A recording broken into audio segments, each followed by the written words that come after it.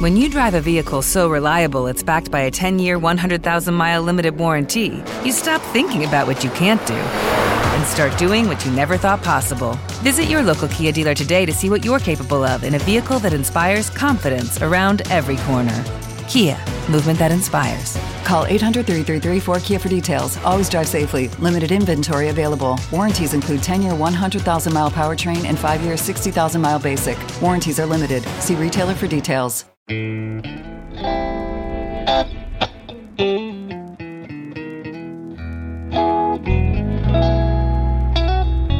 NBI Studios, this is Truth and Justice, a crowdsourced investigation in real time. I'm Bob Roth.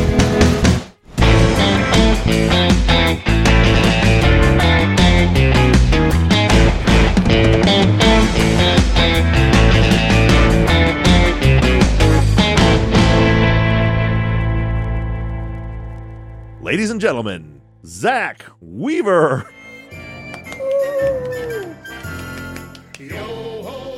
Ahoy, friends, and thank you for tuning into Truth and Justice. You are listening to the Friday Follow-Up for Season 12, Episode 34, John and Vicky.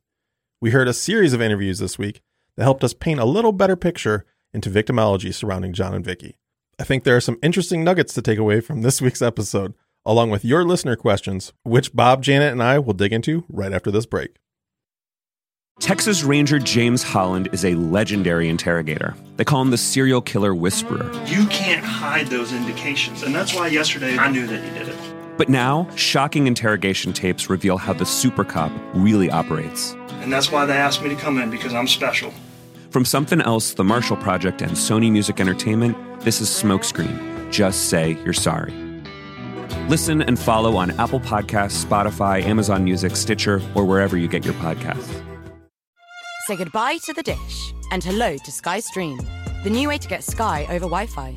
So you can get unmissable Sky shows like The Last of Us and Succession, as well as Netflix and Discovery Plus, and loads more, all in one subscription for £26 a month. Oh, and next day delivery with no upfront fee. Sky Stream. TV simplified. Head to sky.com. Requires SkyStream and broadband minimum speed 10 megabits per second. 18-month minimum term. Cut-off times apply for next day delivery. Excludes bank holiday. 18 plus. Terms apply. All right, everybody. Guess we'll go on with our nuggets that Zach talked about. You guys should know that intro took 3 takes because I'm a child and I couldn't handle Zach saying the word nuggets for some reason.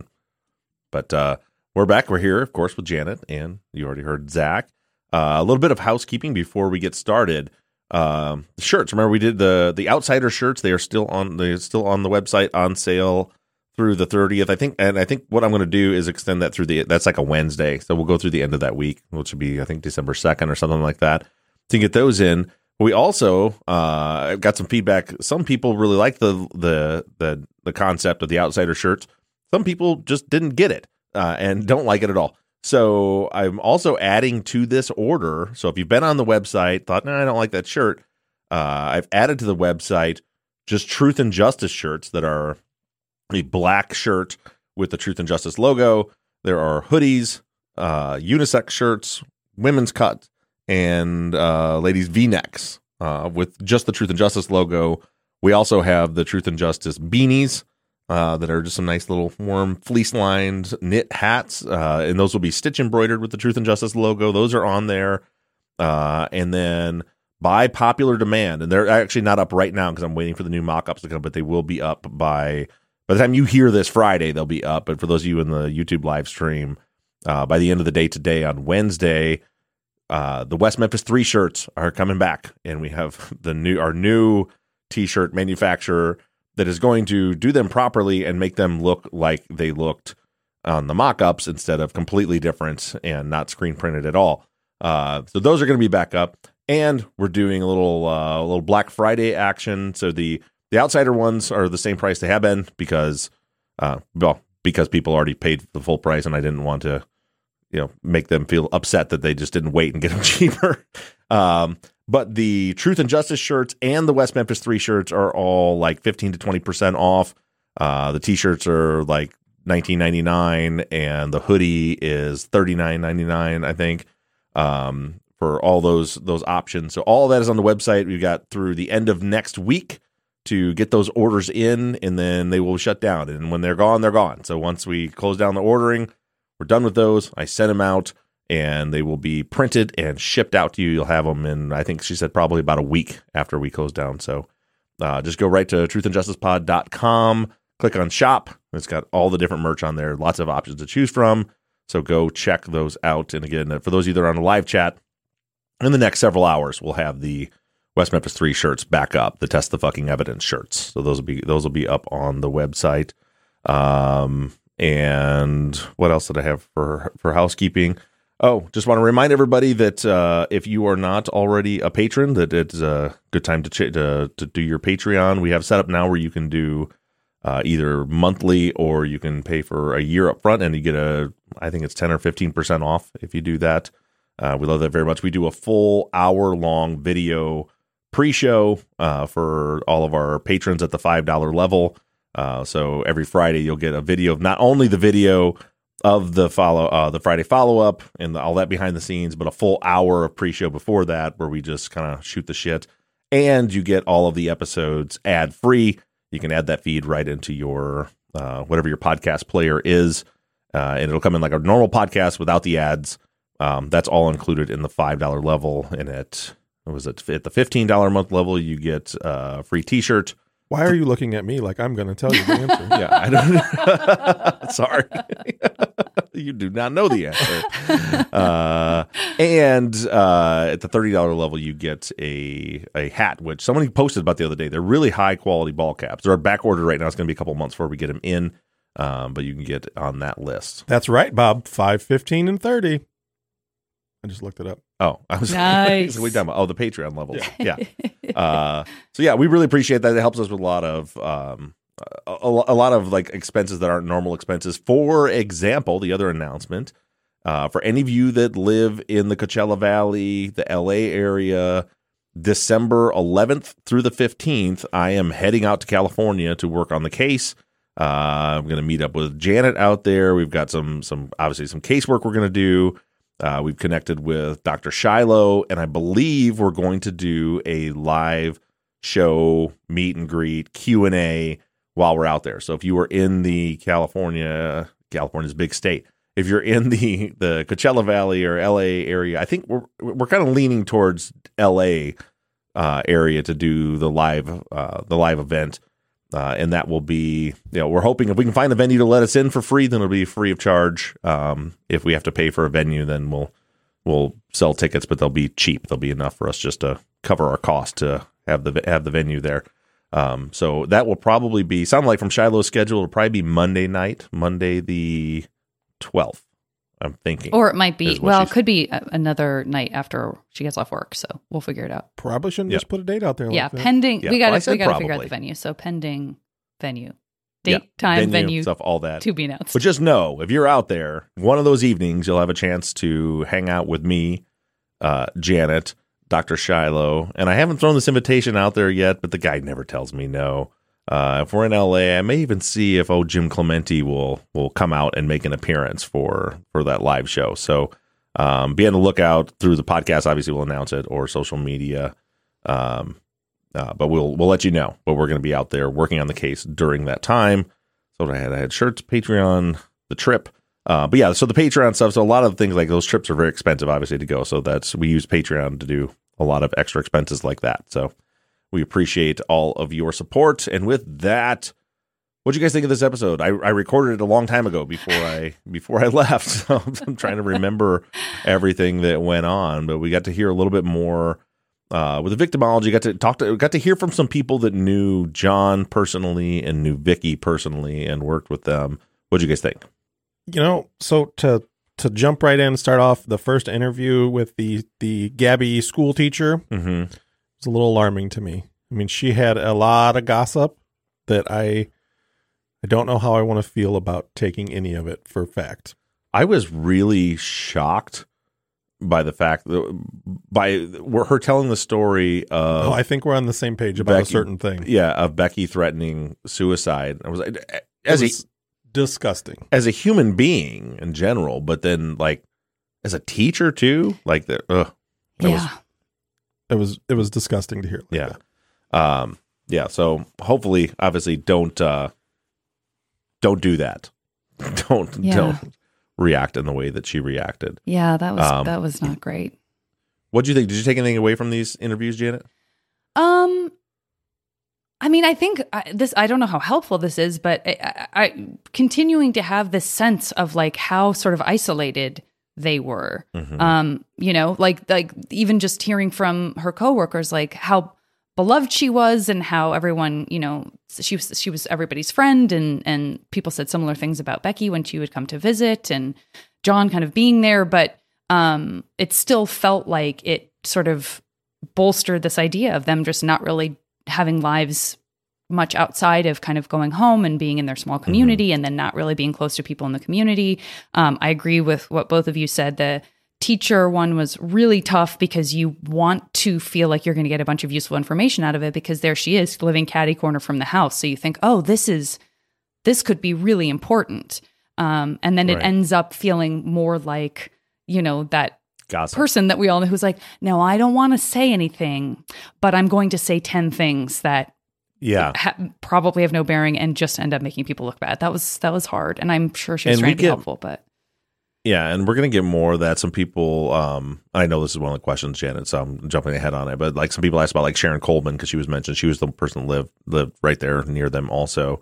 I'm going to put her interview out as a bonus for people to hear. But it's a lot of everybody, like, no, it seems like everybody's like, yeah, I knew them really well. Then you get to listening to them. It's like, well, you didn't know them really well. Yeah. You haven't talked to them in years, and you just kind of have an idea and a bunch of, kind of rumors about what you think happened. Yeah. And another question I didn't include in the outline, Janet, because Janet was traveling, so I had to put together the outline this week. Somebody in the chat, Nicole, says, did she just say catty cornered? There was a whole question and debate whether it's catty cornered or kitty corner. I think it is kitty corner. I don't know why I said catty corner. I think it's either. I think it's I've heard it both ways. I've heard it both ways as well. I don't even know why it exists. I don't know why that term exists at all. So I really don't know what the background. Well, how else would you describe someone who's not directly across the street from you, but just one house over? Oh, of course, kitty corner. Wait, is that how I'm sitting from you right now? they're kitty cornered. Sitting from you right now? Yeah, Zach is currently sitting kitty cornered for me in our studio, across the table, kitty catty at an angle, kitty catty corner, catty cornered.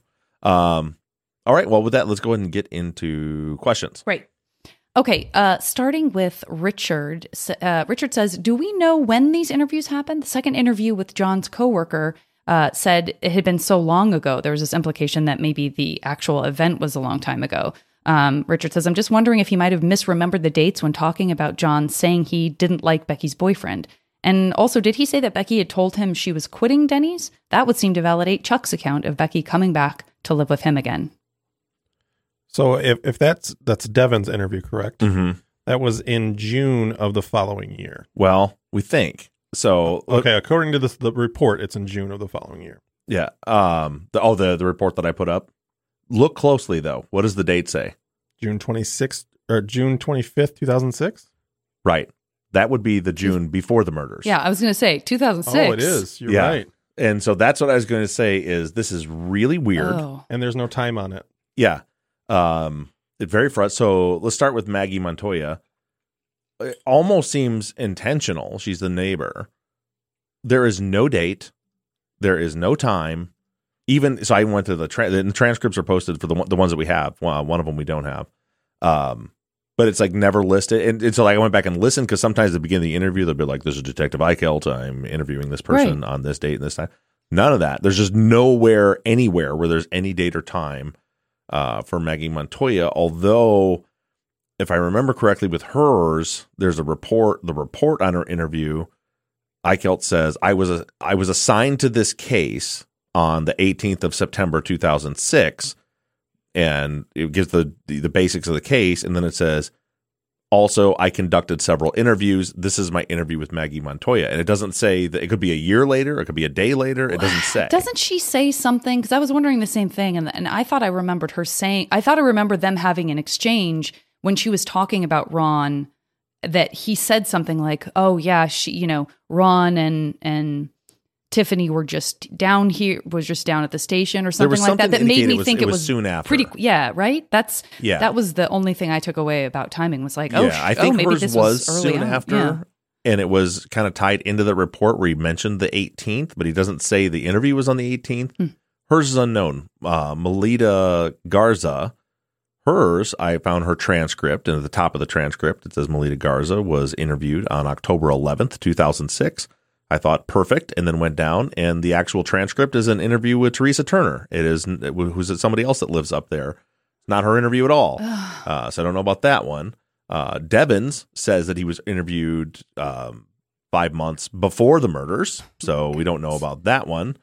The only one that we have a solid date on is David Aquino, who worked in the same department with Vicky. And his does very clearly say it was September 22nd, 2006 is when he was interviewed. But yeah, the other three, I said one of them, I assume it's maybe June of the next year with Devin. I don't know. Devin's wife is the person when we heard from Mr. Rutherford, John's boss, the woman that's in that interview that's like checking for the 1099s and stuff. That's Devin's wife. So in the report with her, she says, you might want to talk to my husband, Devin. Okay. So that's how they get to him. But again, we don't have a date other than, certainly didn't happen before the murders. And then again, the Melita Garza, that one is not her transcript at all. And Maggie Montoya doesn't have a date. But as far as quitting Denny's, I don't know, because all this is weird because you have, nobody that was, Javier didn't say anything about her quitting Denny's and moving. But, again, if there was some kind of involvement with Javier, which I'm not saying there is, but if there was, maybe there was, that was left out intentionally, or maybe she didn't actually tell him that. But, Claire and Janelle, they didn't say anything about her moving again or telling her stuff. But remember, we saw her car was all seemingly packed with clothes, which seemed like to me that was probably her moving out of Jacob's house and back into her house. Someone early on said she was moving. I just don't remember who it was. Like very early on around the Claire and Janelle interviews. I'm not saying it was them. Yeah, you may be right about was that. Like, or it was like, or you know what? Was it in the police report? Was it in the report of the evidence that said like evidently she was moving or she was in the middle of moving? Yes, that's what it was. It was because her clothes were packed up in the back of the car. They said it looked like she was moving. Yeah. Okay. So I don't know. This stuff gets really. It's where we're getting all these different angles for people coming in, but it's hard because one person says she was going to and Chuck's account was 10 years later. So. Who knows if that's accurate, if you're remembering it correctly. So I don't know. Yeah. Well, definitely feedback from folks about this sort of time frame. Valeria also says, similar to what Richard was saying about this idea of someone not liking someone's boyfriend, us not necessarily really having a sense of how much we can really tie that to Robert or not. Valeria says, as at least 6 months had passed since John had worked with Devin, Devin was really guessing at when John may have said he didn't like Becky's boyfriend or one of them. There really is nothing to say that John was definitely talking about Robert, is there? No, to me it seemed like he had an anchor of, if I'm remembering correctly, he had an anchor of like Christmas time. You remember that it was around Christmas time? That's right, yeah. That's a pretty solid anchor. Yeah. And I think we know that Becky and Robert were dating at Christmas time the year before. Good point. So I assume that he's talking about Robert. Okay. Veronica says, has Sarah, Robert's girlfriend, been interviewed? Yes. And when we get into the case against them, which it's coming up like right now, we'll hear from that. We'll hear that. Okay. Megan says, Bob briefly mentioned a while back that the guy who went around wearing night vision goggles in Pinyon Pines was Ron. Do we have more information on this? Did it come from an eyewitness? When was it still when he was living in Pinyon? And of course, the neighbor health teacher brought that up more than once, right? Like she thought it was so strange that she saw him in camo and all of that. Yeah. So besides her, I've had two other people tell me directly that it was that was Ron, that Ron did that, but it was back when he was like in the early 90s when he was living in the house. No one was saying that he came back and was like spying on Vicky years later. They were saying while he lived there, he would like put on like SWAT gear and like camo and night vision and like go around the neighborhood. And that everybody thought that was really Carissa Farley was one of, you heard some of her stuff on the podcast, but she was one of the people that mentioned that and she told me when I sat down with her directly that was the case. And presumably there was never any accounting of it in a way that makes it look different by like Ron or one of his friends saying like, no, he got this new gear and he needed to try it out in the neighborhood. Okay. Megan says, did investigators follow up with Steve/Harpo? They did. That's another interview that I'm probably going to play as a bonus when his interview. There's a recorded interview with him. So Harpo does talk. He does. Yeah. All right. Yeah, only to the police investigators. I tried to get him to talk to me, and he did not. I saw that he had written a fan brought this up on the fan page, that he had written a little note in the online obituary for Becky. Right. So that was pretty interesting to see. Yeah. And it was a nice note. It was a nice note. Yeah. It was a heartfelt note. Mm-hmm. But yeah, it was nice to see that he had some communication there. Mm-hmm. Great. I just want to shout out the YouTube chat. I was afraid I was missing a ton of stuff. What I've been missing for the most part is the origin of Catty Corner. So I feel still pretty caught up on the case. Good. Okay. Abby says, what department did Vicky work in Macy's? Was she a sales associate or in the stockroom or something? I thought she was in the shoe department. I'm sure you'll cover all this in the episode on their finances, but I thought I remember that she worked in the women's shoe department. Sorry, Abby. I spoiled that there. I did too in 2012, and it occurred to me that sales associates worked on a draw commission, at least when I was there. This meant for me at least that my pay varied a lot per paycheck, particularly between high volume seasons. Like, for example, summer was always pretty slow, but Christmas, Easter, back to school, etc., brought in a lot more money. So that's, of course, in reference to you talking about the pay stub and kind of doing the math on that and trying to figure out sort of something consistent about Vicky's. Yeah, and that's exactly right. She worked in the shoe department. She worked on commission, and you could see on that pay stub. So because of the fluctuations, that's why I just gave an average. I just took her year to date divided by the number of hours that she'd worked, and it to that point, I don't remember the number I came up with. $11 and something per hour or something is what it averaged out to be with because her base pay was $7 an hour, but you're exactly right. She also got commission on top of that. Got it. Kathy says, has any info been shared about Vicky's vacation? Did she go alone? And if so, where and why? Was anyone questioned about anything going on at the house while Vicky was away? And this, I think, is in reference to the conversation about Vicky having been on vacation for 2 weeks. But then it sounded like, didn't she say she didn't go anywhere? Or am I misremembering? Yeah. No, that's exactly what they said, was that she'd come into the store the Friday before she was killed, which was, the tail end of her 2-week vacation. And she told him that, John had to work, and so they ended up not going anywhere. She was just home for those whole 2 weeks, and she was due back in Monday. The day after she was killed was when she was due back into work. And that's, I got to tell you, I really feel like there's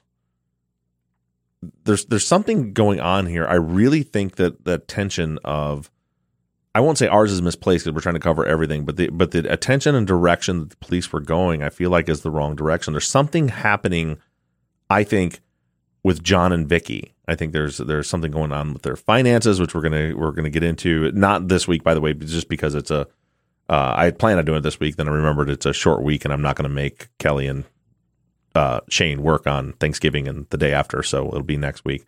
But it's just, and I say this over and over again. I know I sound like a broken record, but when I'm investigating fires or whatever, you're always looking for the thing that changed, and it's right before this, there's a vacation. The vacation gets canceled, and then she's really badly wants to go see Tiffany and go stay there, and Vicky does and get out of the house, and then that ends up falling through, and then it certainly feels like, at least on Vicky's part, that she wanted to get away, wasn't able to, and then she was murdered. Right. So I don't know that that's where things are going, but to me, that's what's setting off the alarm bells. It's not this teenage drama. It's not all that stuff. It's, it's not Ron. It's something's going on here with these two. And time will tell if that plays out. But for me, just so you guys know where my head's at, I have alarm bells going off that something was up. They were supposed to go on a vacation. They didn't go. She wanted to get out of there for the weekend. She didn't go, and then she ended up dead. Right. So Sarah says, it's been understood based on what several different witnesses said that Becky and Robert broke up February, March of 2006. But in Maggie's interview, it sounds like Robert and Sarah were dating autumn of 2005. Can you clarify the timeline? I can't really, because we have so many different accounts, but I don't think those two are mutually exclusive. Is that the word I was looking for? Like, I think they could very well have, I think they probably were dating in the fall of 2005 through winter of 2000, and then broke up in January or February of 2006. You're talking about a 6-month window there. So yeah, and I think they dated for, didn't people say, like a year and a half? So my assumption is yes, they were also dating in the fall of 2005. Okay. Ari says, and I know we touched on this a little bit, but Ari says, not a question, but a comment. And I know even Shiloh talked about this in the chat a moment ago. As a teacher, I was horrified when I heard the teacher/neighbor say, well, tell him to let her kill herself. Yeah. I mean, yeah. I don't think anybody would disagree with that. That you just don't. And I tried to think like, time's different, but no, that's not an excuse. Like that was pretty horrible for her to say that. Yeah. And everything she was saying seemed so gossipy too. It's like, is it even true? Well, yeah. It's hard to hear someone who, and I, by the way, both my parents were teachers. All my love goes to teachers. You deserve so much more than you're paid. Having said that, it's not great to hear a woman say, as a health teacher, I know that women can be controlling and threaten to kill themselves. And that's a pattern. And that's how they control people. I just was like, wow, we are really jumping to a lot of conclusions and making a lot like, yeah. wow. I don't think that's what? I mean, as you said, teacher, I don't think that separates into teachers. I think that's just this individual saying things. 100%. She happens to be a teacher. Yeah. It's just that she used that as the reason for her expertise. And I was saying like, I don't think you can say that. Yeah. I do want to touch on, looking at Montana's comment in the chat, I think I misunderstood the question or didn't hear it right. So she said, so Robert was dating Becky and Sarah at the same time. Was the question you asked me if he was dating Sarah in the fall of 2005? Yeah. Oh, Robert and Sarah were dating autumn of 2005. I apologize. I thought they were asking if he was dating Becky. No, my understanding is he and Becky broke up January, February of 2006, and then he started dating, he and Becky broke up, and then he started dating Sarah after that. I do not think that he was dating Sarah back in the fall of 2005. Got it. Kristen, of course, had asked about Sharon being interviewed. You already answered that. But Kristen also follows up with wondering if Julie, I don't know if we covered this, if Julie or Lila were interviewed. A couple of other names that came up. No. And I searched high and low for them by every possible spelling of their first name, last name. And if they were interviewed, it's not in the file, which is another frustration. And that's what I was kind of touching on earlier. It seems like they went and checked off a couple boxes with John and Vicky, but I think they were so convinced that Becky was the target. And I've said this before. I think they thought Javier was their guy at the beginning, that they were just hyper focused there and just didn't really like, especially when she said, go talk to Julie Chasen. She knows her better than anyone. Go talk to her. Right. And then they don't go talk to her. Right.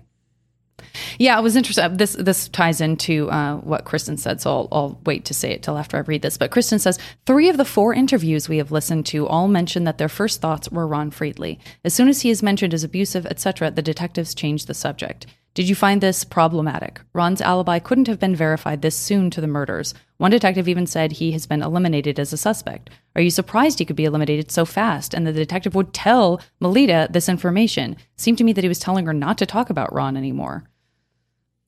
Well, again, he really did shut Melita that was down interviewed. super quick. But oh yeah, there's another one. So the interview with Teresa Turner that I mentioned, and that one, which is another one I'll put up as a bonus.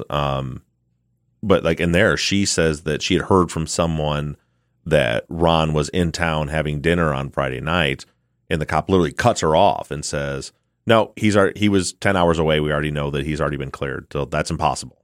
And like just which, to be fair, also people should know Ron does have a twin brother, so it's possible someone could have mistaken them. But right. yeah, it's problematic unless unless they verify, we don't know. All it would have taken was a phone call. I don't see it. I have yet to see it in the police report. But, he said I was up at the house working on, working on building the house, and I was with this friend and this friend and this friend. It could have been as simple as a quick phone call. They check, they verify, and they're like, okay, well, he's checked off because he lives 10 hours away, and I just had 3 people tell me that he was there all that day. And then he did eventually also take a polygraph. I don't remember the date of the polygraph, but no, I'm not even gonna say. I want to say I thought it was the 20th. Like, it was pretty quick when they had him come in and take a polygraph while he was in town, which he passed. So yeah, I don't know. Again, I don't know when Melita was interviewed, so I don't know, and I don't know how they verified Ron's alibi, unless they cleared him just based solely on the polygraph too. Right. I don't know. I mean, other interviews we've heard, the detective in question has left that open and hasn't shut it down and has sort of, just kind of gone, yeah, okay, like has let that play out. But that definitely didn't happen. Yeah, it was strange as far as being problematic that he's sharing that information. It is a little strange that he's giving it to people. But I'm sure there's, also you don't want people going on a witch hunt for, I guess I see both sides. Because I don't know what they did to verify what. Right. If they truly knew 100%, we know where he was at. We know he didn't do it. That especially because he was a coworker. Most of them knew him. I could see them saying don't even start this rumor because we've already cleared him. Right. Jason says the big thing that stood out to me is, according to the teacher, Robert was being emotionally blackmailed by Becky, and this is the second time we've heard this as a behavior of Becky's when it comes to Robert. Suicide and pregnancy are strong lies to gain control through manipulation. It certainly gives Robert motive. Yeah, it could, but we don't have any. So the pregnancy thing came from Javier. Every single person, which we've heard asked over and over again of witnesses, have all said Becky was never pregnant. Becky never had a pregnancy scare. That never happened. Robert has never said that ever happened, which I guess if you're looking at it as it's Robert's motive, then I guess maybe he wouldn't. But that information that we got from the teacher, like that's never been corroborated by anyone, not Janelle or Claire or Javier or like. So we don't know if that even actually happened. Well, I thought Robert said something about her saying, like, when the question of whether or not she had ever talked about wanting to end her life or anything like that, I thought he mentioned that she said something maybe that he didn't, but he sort of was like, I didn't think she really meant it, or I'd have to go back. I'd have to go back and listen to that because I was remembering that. I remember, that's been so many months ago, but I remember them asking specifically Robert if she has ever threatened suicide or threatened to harm herself or anything like that. I thought in my mind, I remembered him saying no, that she wouldn't do that, but I could be wrong about that. So I'll verify that way. I guess we can talk about it next week too. And by the way, Montana points out, very, very good point, that even if you're taking Javi's story, she says that Javi said that Becky told Javi she didn't tell Robert that she was pregnant. Oh, that's true. Yeah. So that wouldn't be a motive for Robert. But remember, too, that story was so weird. Like, it made like she was pregnant and then she wasn't. And she didn't tell him, but then she had a miscarriage and then she told him that she had, or something. It was like, it was really hard to track even that story, what exactly happened. Yeah. Caroline says, after the dive into Vicky and John's finances, you are on the finance episode that you're working on. Where do you see us going next? It sounds like you said maybe we're going to head into the case against Robert and Christian. Is that right? Yeah, that's exactly what we're going to do. We're going to start breaking down what the evidence was against them, and then we'll hear interviews from Robert's girlfriend Sarah and Kristen's girlfriend Jackie, and start and any future people have said they want me to play the interview that we talked about months ago where Christian supposedly confessed when he was in the room, but I'll probably maybe put that up as that audio up as a bonus. There's nothing that Christian didn't say 5 words in that interview. It's the cops are monologuing for literally like 40 minutes about why they want to talk to him. And then they finally ask him a question and he says, I think I better have a lawyer. And that's the end of it. But yeah, we're going to get into that. So we'll get into the forensics that were against him and the business card and the jail, or not jailhouse, the confidential informant that is what caused the second arrest. We'll get into all that. Okay. Ariana says, not totally case related, but the first interview played with the neighbor brought this up in my mind again, something I wanted to ask before. The way people form opinions scares the hell out of me. The neighbor had absolutely no facts, just hearsay and opinion, but felt so confident in what she knew. I imagine people like this on a jury, not basing a verdict on actual facts, but being judgmental and opinionated. How many crazy wrong jury opinions have we seen? How many people jumping to conclusions on not actual facts have we seen? I'm just curious, if you were on trial for something, how confident would you be in letting a jury decide your fate? Not at all. It's terrifying. It's absolutely terrifying. And I've said this for years, like something needs to be done with jurors to better educate them, to better, not watch a 5-minute video in the jury room where everybody's looking at their phones when it's going on, because it is terrifying. Just human nature in general. I mean, shit, look at, that's why I don't do social media. Like, social media has turned into, anything that I hear from anyone or any opinion I have is now fact. And if you don't agree with my fact, then I'm going to attack you. Well, the same mentality goes into the jury box, into these witnesses. We hear it all the time. Somebody hears a rumor, or it could just be, for example, they don't like Ron because 20 years ago Ron was abusive to Vicky, or they heard Ron was, that now Ron's the guy. You better check Ron. Ron's the Ron. It's. I wouldn't be confident at all. I would be terrified to sit in front of any jury right now. You can look at this. I'm going to talk about this a little bit in this week's episode, but Robert and Christian, they were convicted. The jury deliberated for 10 days. Wow. 10 days. Now, so think about that. So, and they were convicted on Friday, which almost every case we've worked that I believe is a wrongful conviction, they were convicted on Friday. Isn't that something? It always happens because, and I always said this like when a jury says we are deadlocked, that should be it. That's it. No dynamiting the jury, no forcing them to continue, because what has happened is, so look at these 10 days. That jury heard 8 weeks of the jury actually heard 6 weeks of testimony. They heard all the evidence, went back in. They said, okay, we've heard all the evidence. And some number of those jurors says not guilty. Right. And then they start deliberating for a week into the second week. Still not guilty, not guilty, not guilty. Then on day 10 on Friday, before it's either we get a verdict or you're going to continue, you're going to be sequestered through the weekend. Suddenly, okay, fine, guilty. And I'm not just speaking, based on what I think is happening. In Ed's case, anybody that remembers back in season 2, I interviewed a juror who just completely broke down and lost it on the podcast. Oh, yeah. Because, I asked her, I said, well, Thursday night you voted not guilty, and Friday morning you voted guilty. What changed? And she said, nothing. Yeah. Nothing. I caved to the pressure.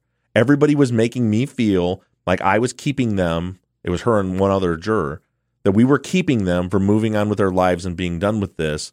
And the judge made it clear he was not going to let us be a hung juror. Yeah. So I changed my vote. That's how our criminal justice system works. Right. Think about how fucking scary that is. Ed Yates was sent to prison for the rest of his life because people didn't want to give up their weekend. Yeah. So do I have any confidence in the jury system? Zero. And when I see cases like this where a jury deliberated for 10 days, absolute zero. Because that means that people heard the evidence and for 9 fucking days held on to their interpretation of the evidence is that they're not guilty, and then on day 10 caved and changed their vote. And then we're supposed to be confident in that verdict. Give me a break. Right. It kind of reminds me of the sort of idea that none of us would ever give a false confession. Like, I think we hear that, and many of us, although I have a lot more faith, if I knew there were a bunch of truth and justice jurors, I would feel a little bit safer there. But this idea of I feel like what we imagine is well, I would never give in. I'm the person who would make sure it was a hung jury.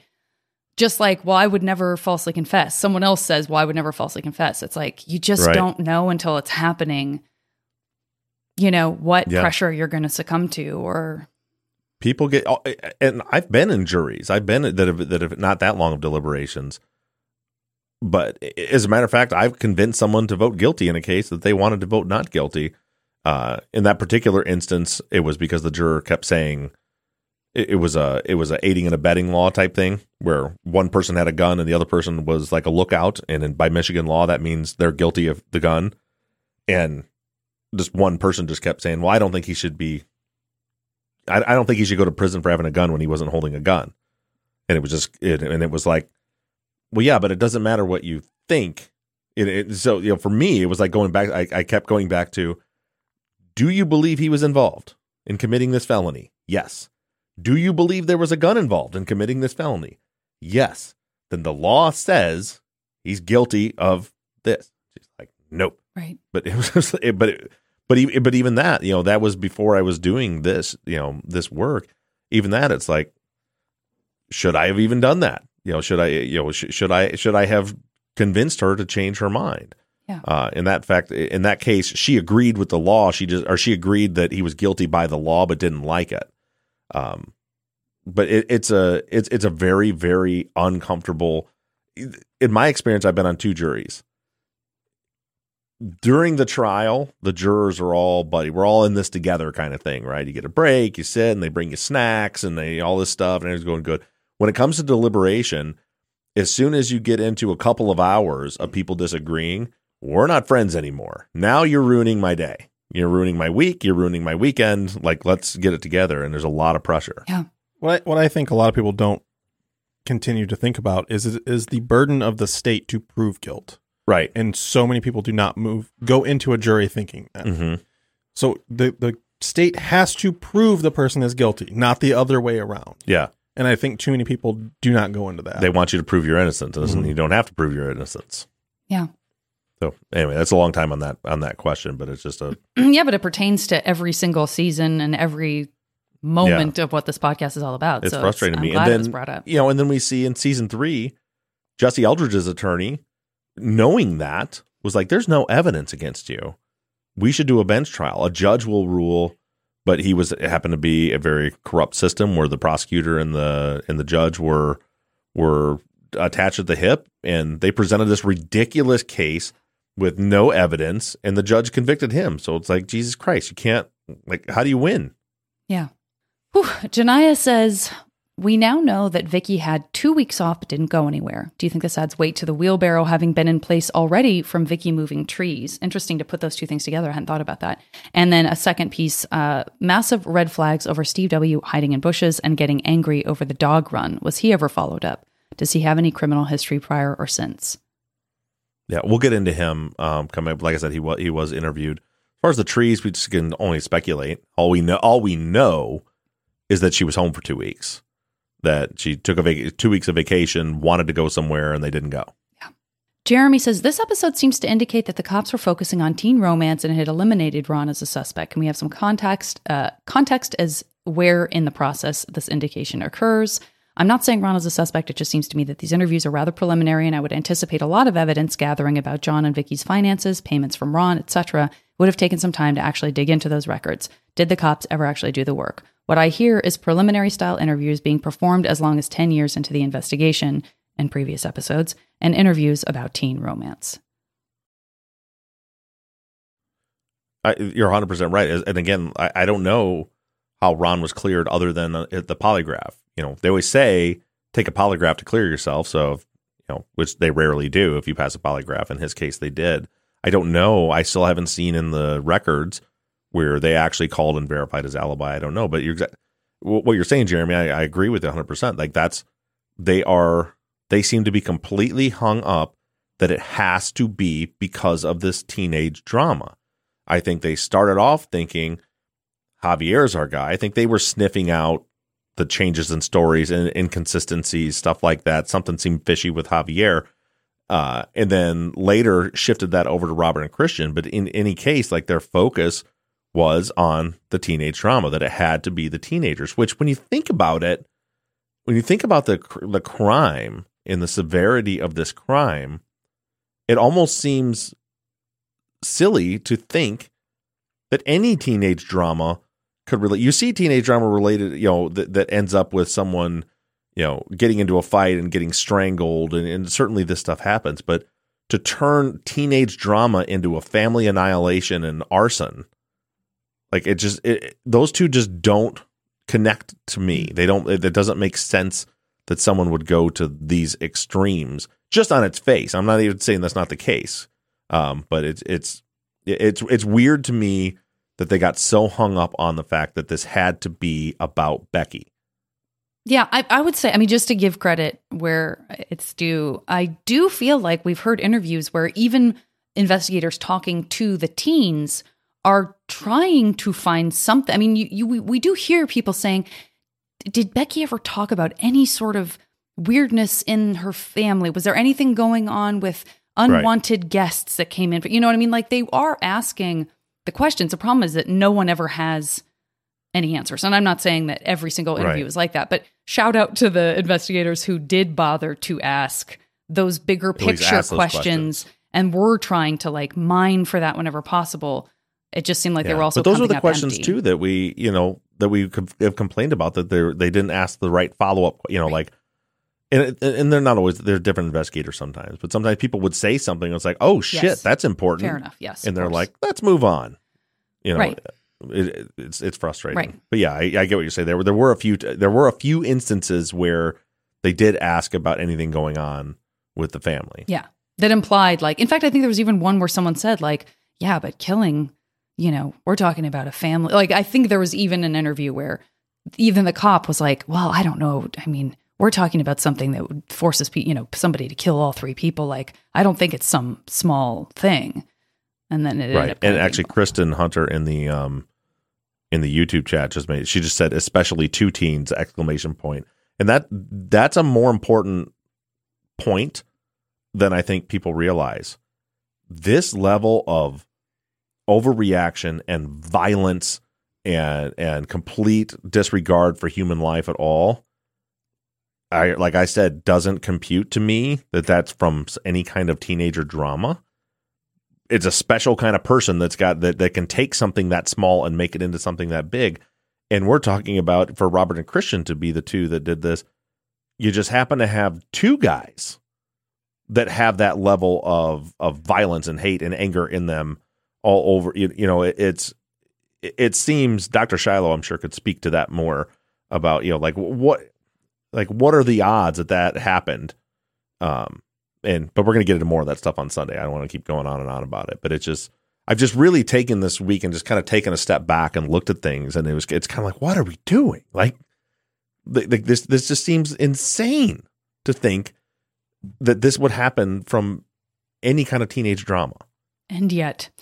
Okay, Solomon says, I know this is a process, so I hope I'm not getting too far ahead, but based off the investigation we've heard so far, I don't see how any arrests were made in this crime. No concrete evidence or even circumstantial evidence that anyone that knew them had a hand in this slaying. Would you agree? Yeah.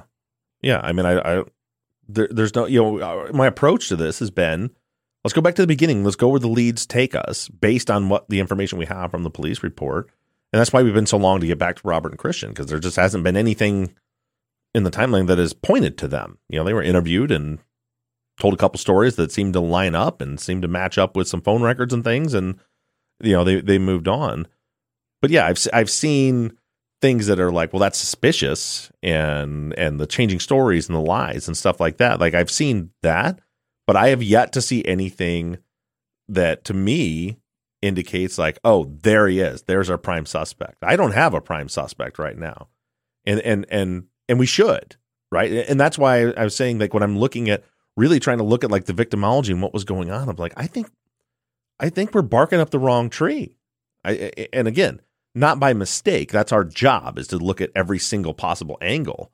But it's taken a long time to get through this angle of Javier and Jacob and Austin, that whole friend group and all that stuff.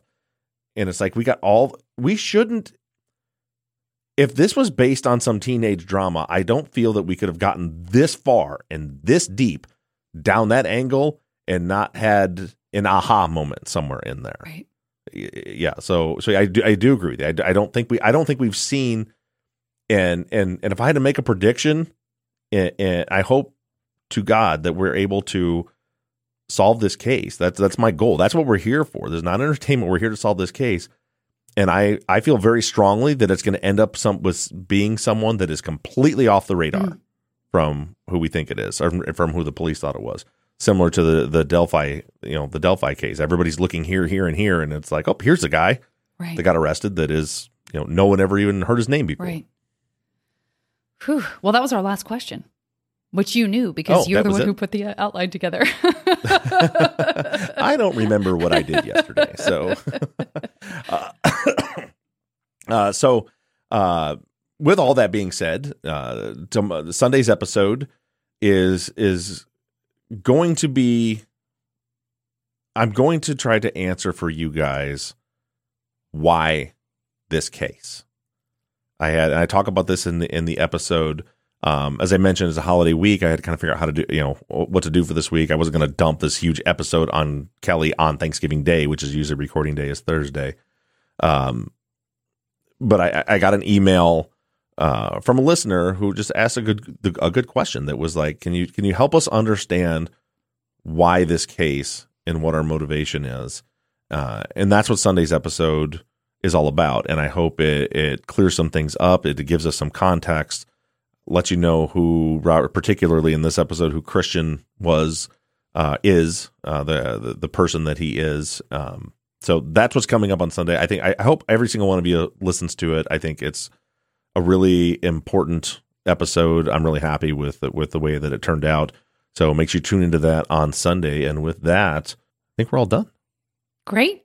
Make sure you, if you want some swag, we got till the end of next week to get your Outsiders shirts or hoodies, your Truth and Justice shirts, hoodies, or beanie cap, and your West Memphis 3 Test the Fucking Evidence shirts. They're all going to be on sale. We got Black Friday sales going on the merch shop, so we want to put one big batch in and be done with that for the year. So make sure you do that. And with that, thank you, Zach and Janet and YouTube people. That was the end of the things I was going to say. Oh. Happy holidays. I thought you were... Bye, guys. Wow, rough close. We don't have any good parting nuggets, Zach? No. Happy Thanksgiving, guys. Love ya. Grateful for ya.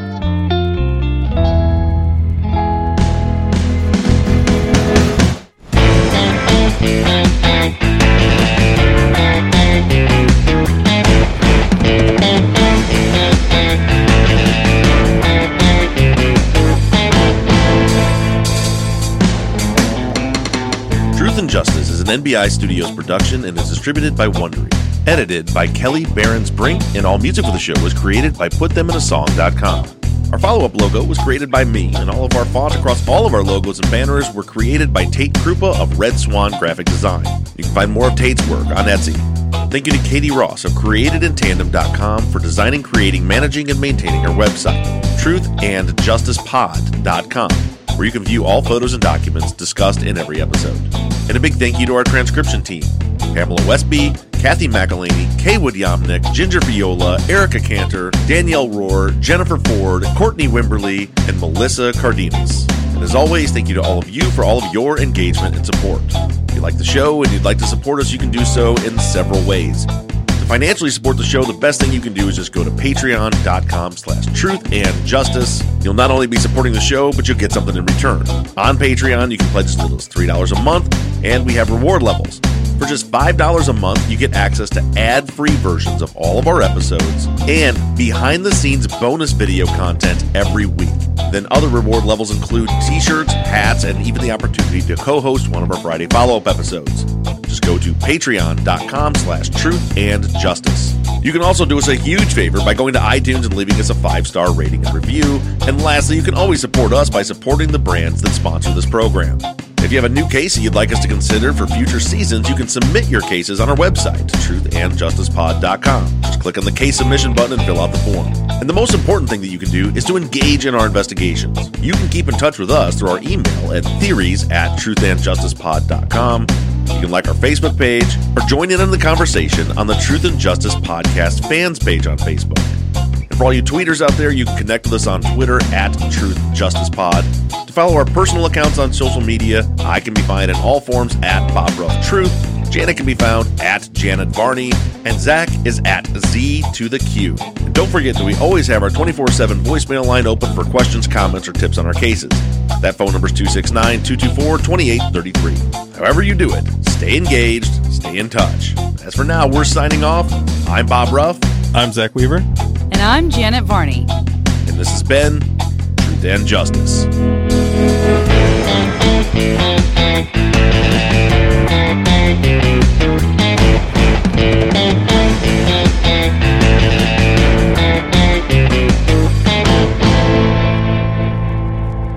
I think some interesting nuggets. I think there are some... Yeah, I knew that. I fucked that up, and then he got me. We actually have a sponsor now. Could you say McNuggets? Chicken McNuggets. I don't know why nuggets got me. I do, because that's a fucking funny word. Sorry. Proceed. Do you feel better now? You still came out on top of that one, Zach. Yeah, you really did. I don't know. You could have really eaten shit, and you absolutely did not, given what just happened to you. I didn't know that I had that problem with the word nuggets until it came up. I had no idea. Live and learn. Live and learn. Yeah. Each one, teach one. That's fun. Nuggets. Oh.